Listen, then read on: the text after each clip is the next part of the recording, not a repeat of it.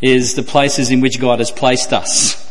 And we live in a society today which, in some ways, we are indeed cross-cultural missionaries. Our world our society is moving further and further away from a Christian worldview, more to a secular worldview. And so we, as followers of Jesus, have the responsibility of taking this message cross-culturally to the people of our own nation. And so just a good reminder about that. And of course the reason why we do that is because of the fact that God is indeed the maker of all things, the one who is indeed exalted over all of creation, as we're going to look at this morning. And as the exalted King over all creation and deserving of all glory, we are to see his name lifted up in our lives and in the lives of everyone. Let's pray. Father God, this morning we want to thank you for, again, this opportunity to open your word together. Lord, as Peter prayed earlier, you have indeed shone the light of truth into our lives. You have revealed yourself not only to us through the Lord Jesus Christ, but your word reminds us that there is indeed evidence in our world today that there is indeed a wonderful Creator who has made everything, and that is visible to everyone. Lord, Romans 1 reminds us of that. Help us this morning to, as we begin this new series in Genesis, Lord, to focus in on the wonderful truths that it teaches us about yourself, about our world, and about us. But most importantly, Lord, help us not to learn these things just because they are things to know. Help it not just to be doctrine that we know with our heads, but indeed allow it to deeply penetrate our hearts.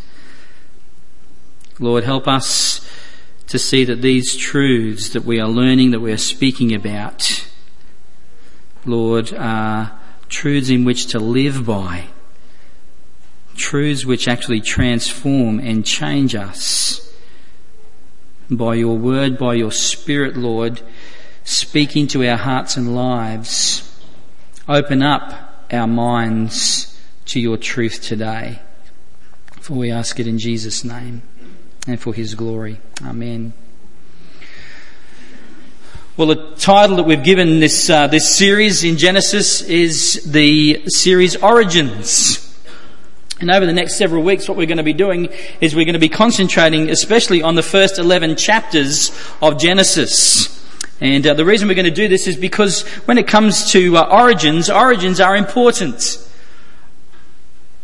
Our origins help us discover the truths relating to our identity and to our meaning and our purpose in life. In fact, the fundamental question that faces all human beings, all of mankind, the fundamental questions are these: who am I and why am I here? The answers to these questions lie firmly in what we believe about the origins of the human race. And in the book of Genesis, particularly these first 11 chapters that we will focus on in these coming weeks, we discover the beginnings of almost everything, the origins of almost everything, the beginnings of the universe, of life, of the 7-day week, of seasons, of humanity, male and female. We discover the origins of marriage, of family life, of sin, of death and sacrifice, redemption, the nations, languages, governments, cities, music, art, literature, agriculture, all of these things we discover in this first book of the Bible. Of course, that's just to name a few, because we could just continue to go on. And mission, we've just spoken about again. Mission, we see that in Genesis as well, the beginning of mission. Our God is indeed a missionary God. It is the Bible and its revelation about God that gives us, I believe, the most coherent and the most consistent and the most comprehensive explanation of our world in which we live, and indeed of ourselves as human beings, as God has created us. If you've got your Bibles there, you might like to open them up, if you haven't already got them open, to Genesis chapter 1. And Genesis begins with these words, "In the beginning, God." Immediately we brought face to face with this fact of God Himself. This opening chapter of Genesis, we see that there are many things that Genesis 1 actually teaches us about this God who is revealed right in these opening words. In the beginning, God. And the first thing we learn about God is that God always existed. I mean, there's no argument in Genesis chapter 1 to prove God's existence. He has no beginning or He has no cause. God always was. In fact, in Psalm chapter 90 and verse 2, we read this: "Before the mountains were brought forth, or ever you had formed the earth and the world, from everlasting to everlasting, you are God." God simply is. We're going to be having a time this evening with our younger people after their Bible studies. We have our praise and prayer time here in the auditorium, and tonight we've got a puzzle the panel where we invite the children to, and the teenagers, I should say, to write questions in, and we're going to sort of endeavour to answer some of those questions. I remember actually doing something similar to this in an RE class once, an RI class down in Newcastle. Gave the kids an opportunity to ask questions, and one of the primary questions that came from this Year 6 class was, who made God? Who made God? No one made God. God has always existed. God Himself simply is. Genesis 1:1 is a definitive line in the sand, and it calls us, or it confronts us, if you like, to either believe and submit ourselves to this God as the sovereign Lord of our lives, and to find our meaning and our purpose and our significance in Him as the one who has made us, as the one who has designed us, or to believe the alternative, the secular understanding of where we came from, and that is the evolution. But when we sort of start to go down that line, we have to then see ourselves not as people made by a creator, but just a bunch of chemicals, some kind of cosmic accident. And therefore we have no inherent worth whatsoever. What we also find here in these opening words of Genesis chapter 1, where it says, "In the beginning, God," we see that God is not the object whom we are to evaluate. That these beginning words in Genesis imply that we as human beings are not the ultimate determiners of truth. Because if we hold up man as the ultimate authority, then we automatically take the place of evaluating the things of this world. Morals, values, histories, and in fact we even take that place of evaluating God Himself, or the person of God Himself. We effectively remove God and place ourselves in His position. And sadly, that's what we're seeing in our world, today. It's showing its ugly head in lots of different ways. That man has assumed the place of God in our world as the one with ultimate authority. But the reality is that if man is that ultimate authority, then we've got so many different understandings of what is good and what is right in our world today. So which man is right? The minute we get away from the God who always is and who always was and who always will be, the one who made all things, as soon as we get away from that, we move completely away from what is an absolute right and wrong. And of course, again, we see that in our society today. We call our society a pluralistic society, which basically means that there is no absolute right and wrong. that right and wrong is what we make it to be. And it leads to an utter state of chaos and confusion and destruction in people's lives. God always existed. What we also discover about God in this passage is that there is only one God. There are no other gods mentioned here in Genesis. God is the only God. In fact, the Israelites to whom this book was originally written to affirmed that every day. They would say the Shema, which was Hear, O Israel, the Lord our God, the Lord is one. There is no other God. He is God and God alone. And this fact, in fact, then refutes the many kind of religions that we find in our world today. The many false religions and philosophies that abound. Things like polytheism, for instance, which basically affirms that there are many gods. And religions in our world today, like Hinduism and Buddhism and so forth, they are religions that practice that there are many, many gods. Not only does it refute polytheism, but it also refutes a philosophy called pantheism, which means that God, or that the creation itself is God, that God is in everything, that the creation itself is God, that we in fact are gods. It also refutes atheism, that the denial that there is a God. And it refutes hedonism, that man is God. There is only one God. And this God is the God who made everything. In this one simple opening verse or statement, we discover that everything begins with God. In the beginning, God created the heavens and the earth.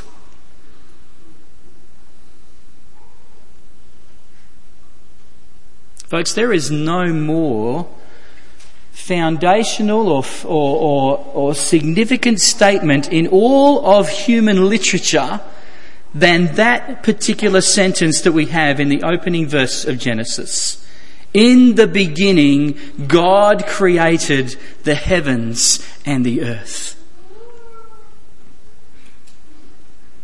That word for created is the Hebrew term bara. And it is always used in reference to God as creator. God as the one behind everything. Of course, this flies in the face of the predominant worldview today that everything resulted from this huge explosion of nothingness, and that out of that complex life arose. I don't know what takes more faith to believe in, that there is a creator God, or that there was once that there was nothing and then nothing exploded and then there was everything.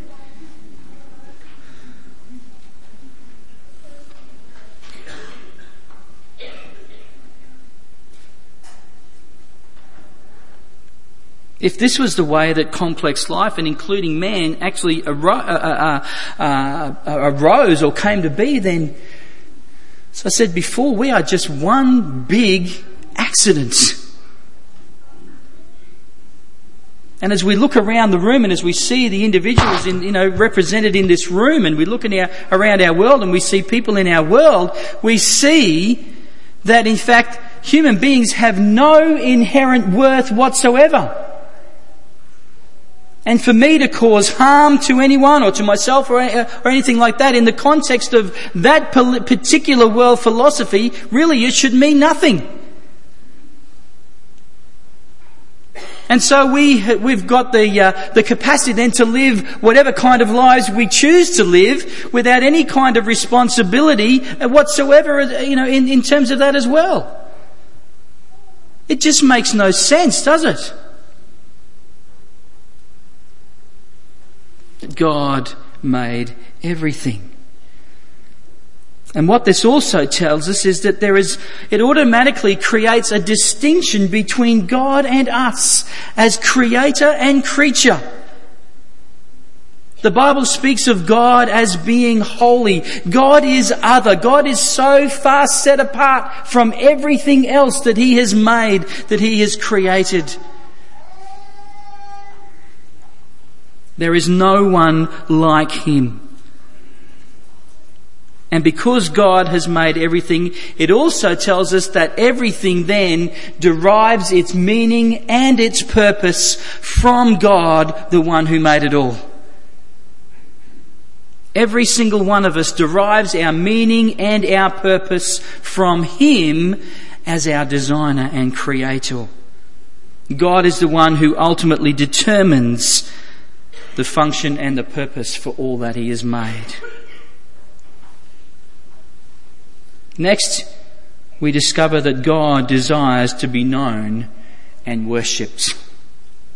In the creation, God reveals Himself and His character, that He is powerful, that He is creative, that He is eternal, that He is sovereign, that He is the giver of life, that He is intelligent, and that He is good. We discover all these things about God here in these opening words of Genesis. In this opening chapter of Genesis.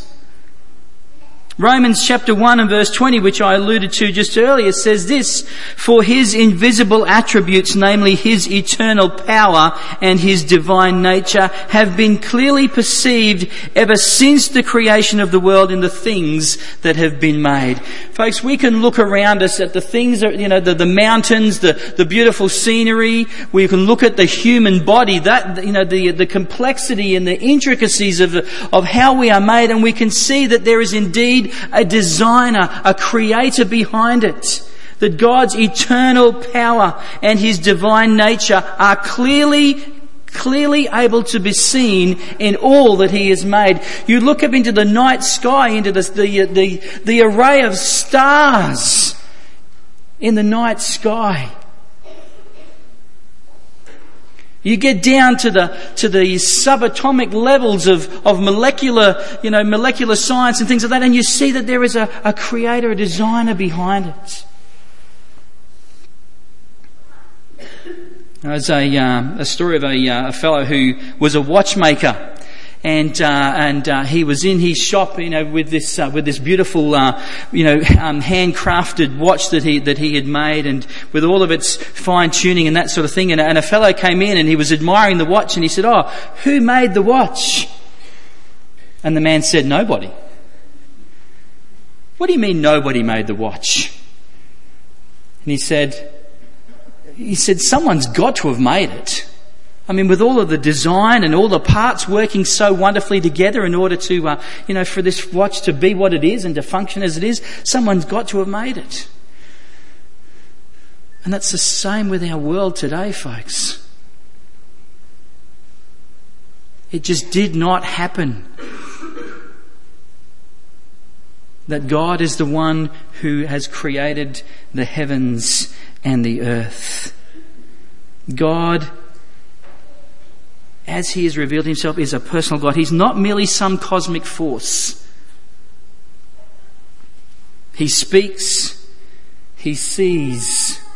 God, in this passage we'll see, makes value judgments about what has been made, and He creates man in His own image as a personal being, to be known by God and to know God. God is a personal God. And the last thing we discover about God is that what He wills, He is able to bring about. There is this repeated phrase throughout this chapter where it says, "And God said, and it was so." God said, and it was so. Folks, God is all-powerful. There's a technical term, if you want to use it, it's called omnipotence. God is the omnipotent God, the all-powerful God. What God wills, God is able and powerful enough to bring about. His power is able to accomplish anything He chooses.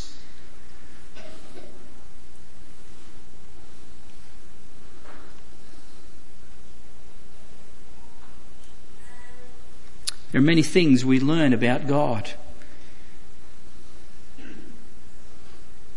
In this passage, you also discover things about the world in which we live. Firstly, that it was created good. In a number of verses, verse 4, 10, 12, 18, 21, I've got those listed up behind me on the screen. We read that as God said, and as God created, God looks at what He made and He says that it was good. Or indeed, when it comes to the creation of mankind, He said it is very good. You know, oftentimes we sort of think about this and we just gloss completely over it. As Dale and I were sort of just talking just briefly in the office before the service this morning, we fail to grasp the significance and the richness of the meaning of what God says. It uses is the term good here. That not only is it good in terms of, positive and beneficial and that sort of thing, and something that's nice and pleasing, but that it is perfect. That it cannot be bettered.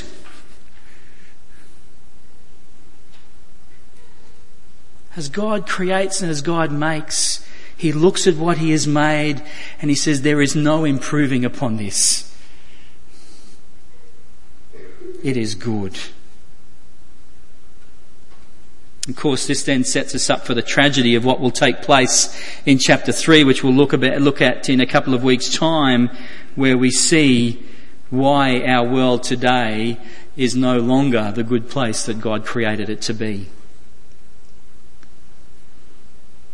Not only was our world and all of the universe made good, but it was also created with order and with purpose.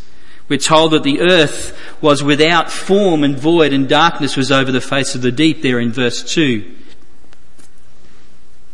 Folks, this is a picture in the ancient mind of the people who would have been the first recipients of this.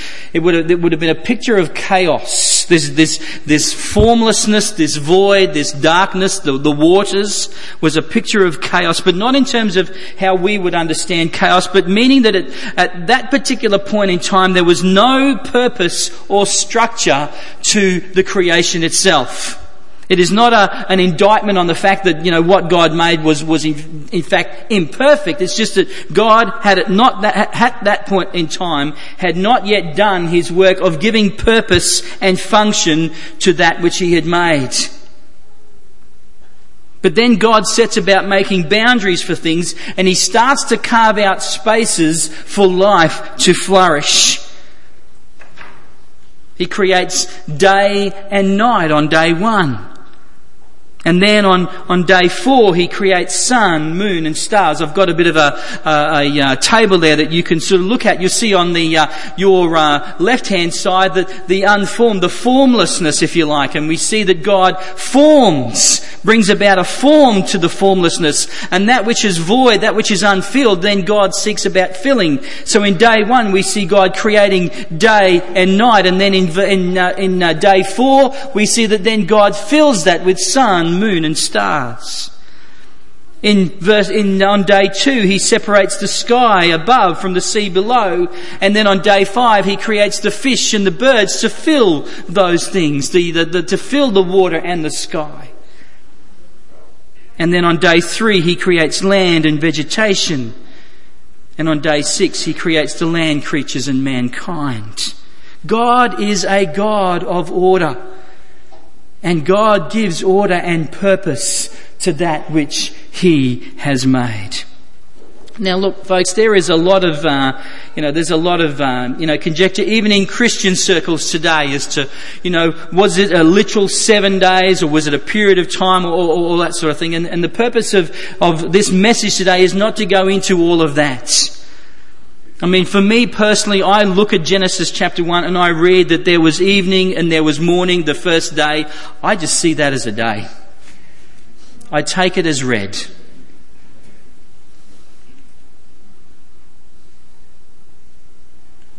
Let's not get into, all of the semantics and that sort of thing, but let's just understand from this chapter what it is indeed teaching us. And that is the fact that God is the one who made it all. That He did so, in a way which was created with order and purpose and structure. Because that is the kind of God He is.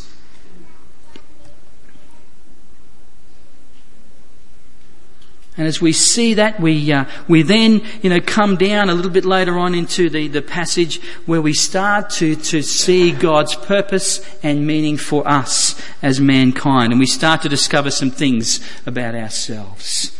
And the first is this, that we are created in the image of God. Look at verse 26 and 27. Then God said, "Let us make man in our image, after our likeness." It's interesting here that we've been speaking about God as one God. But here we see that there's a complexity to God's oneness. That He says, "Let us make man in our image after our likeness." Now, of course, you can't go building a whole theology on the Trinity just from that one verse there. But you start to see that there is more to God. And He has made us, He has created us in His image.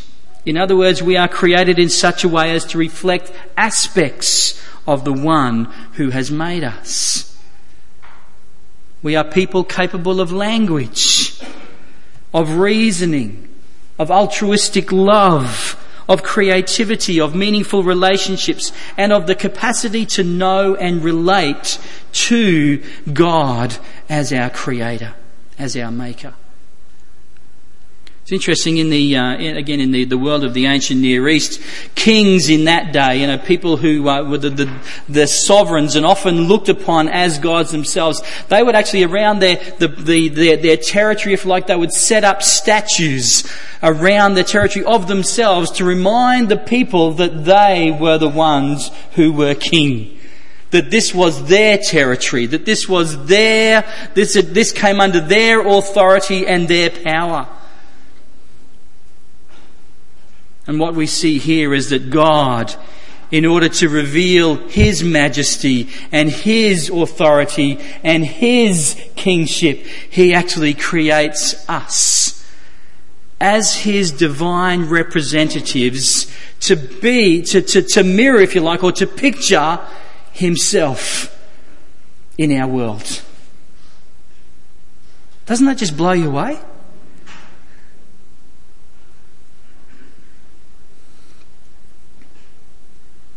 No other thing in all creation, apart from mankind, is said to be created in the image of God.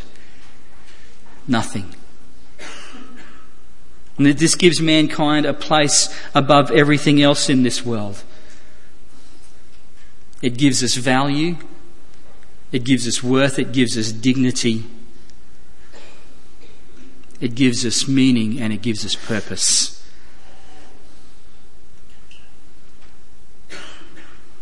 God goes on to say that He created mankind male and female, and Isaac will speak about this more in a couple of weeks' time when we come to Genesis 2. We see that God created us in His image, and He goes on to say that we are given dominion over God's creation. That God has made mankind as vice-regents, if you like, or co-rulers over that which He has made. In other words, He has entrusted to us the care of this world as His representatives, as His stewards, if you like. We are to use the resources given to us, but to do it in such a way as that we do it with responsibility and with thoughtfulness and with great care. And so, yes, there is a place in this world today to be able to say, you know what, we've been given this world to care for, and therefore we need to make sure that we are, we're careful and responsible with conservation. We're careful and responsible for managing the resources and things that we have that God has given to us at our disposal. But not to take it to the point where those things then become that which is worshipped apart from the Creator. That in fact, they're the things that we devote all of our efforts and our energies and our time into. But remembering that these things are a good gift to us from God, and we are to enjoy those things. We are to enjoy this world. We are to enjoy the things that God has given us in this world. And we are to delight in them as gifts that have been given to us by our Creator. And therefore we enjoy those, but at the same time we praise and give thanks to God for the one who has given us those things. And we are to use them in the way that God has designed them. And Peter mentioned earlier in terms of in his prayer about the debate that is going to take place this week again over this issue of same-sex marriage in our society. God Himself, and we'll see this in the next couple of weeks, God Himself has created marriage in a beautiful way, and it is to be enjoyed and treasured and to be partaken of, but according to the way that God has designed it, the way that God has made it. Because as soon as we get out of that, we start to get into all kinds of troubles, and we start to destroy and degrade that which God has made as good.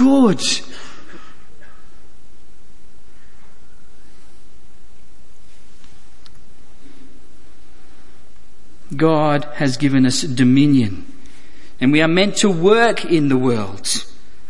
And that in itself gives us, a meaning and a purpose that God has designed for us.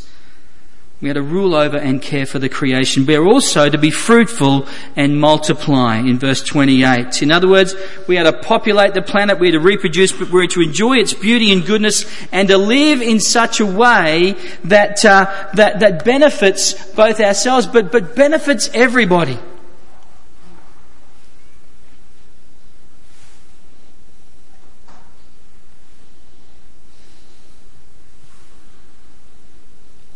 Christians, we need to get this. We need to get this, and we need to let it sink down deep into our hearts and into our minds. That God has created us in order to be a blessing. To be a blessing to Him in the way which we reflect His character. But we are to be a blessing to those around about us. And we are to love with the same kind of love that God has for us. If you want to know God's primary purpose, apart from being people who glorify Him, it is to love others. Love the Lord your God with all your heart, soul, mind and strength, and love your neighbour as yourself.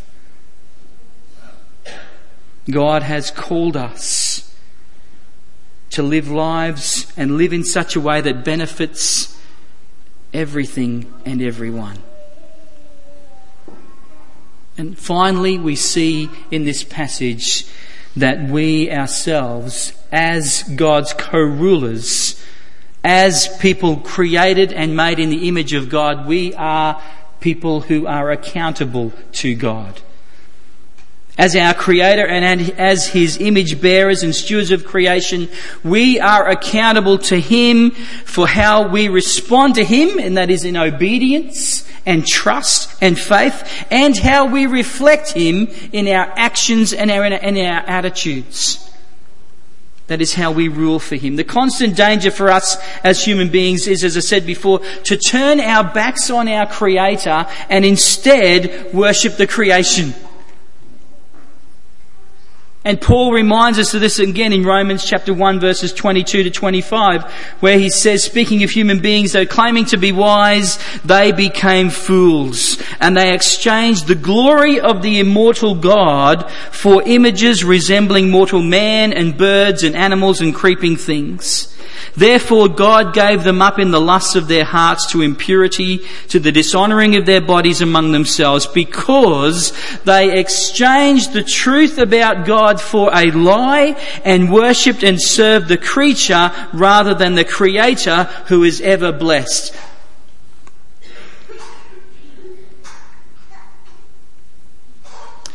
Every single day, every minute of every day, you and I live in the midst of a battle. And it is a battle for our hearts. What is it that is going to rule our hearts and our lives?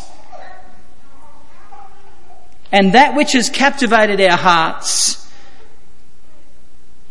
that which has captivated our lives, is indeed those things that we worship, that we place as the most important things in our lives. And as fallen human beings, every minute of every day, we are at risk of forgetting the Creator and instead focusing our minds and our hearts, our efforts, our resources on that which has been made, and going after those things and seeking after those things. And God says, if you believe that, then you have believed a lie.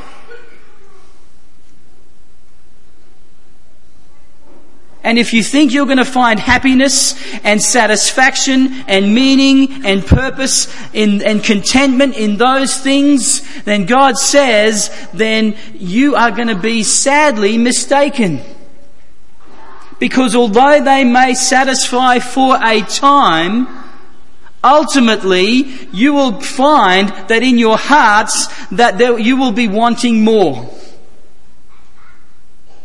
That it won't be enough.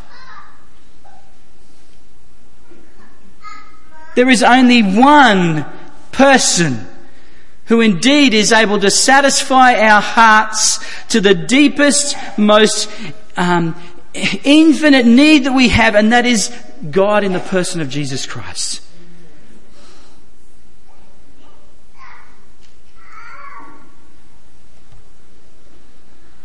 D.A. Carson, speaking about this notion of human accountability and responsibility, says, we can ask the question, well, why should I obey God? If I don't like how God acts or His plans or purposes, then I can just choose other gods or just be my own God. I mean, who is God to boss me around?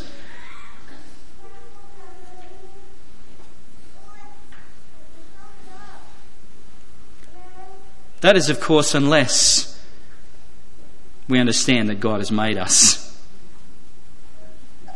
We can ask those questions, but when we come to that realization that God has made us, it changes everything. Because if God made us, and He has, then He knows what's best for us, and He does, and we owe Him everything, and we do.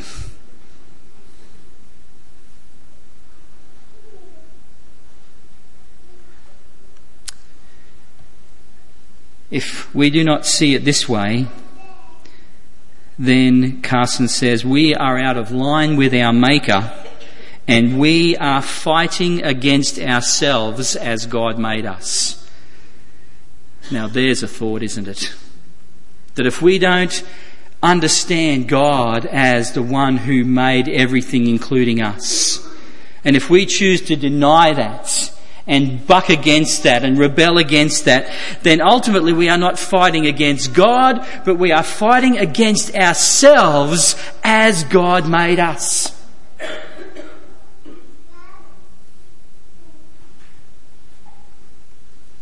God has indeed made us. In the beginning, God created the heavens and the earth. Only in Him do we find our true identity and purpose. Only in him do we discover what life is really all about. And only in him and according to his ways do we truly thrive.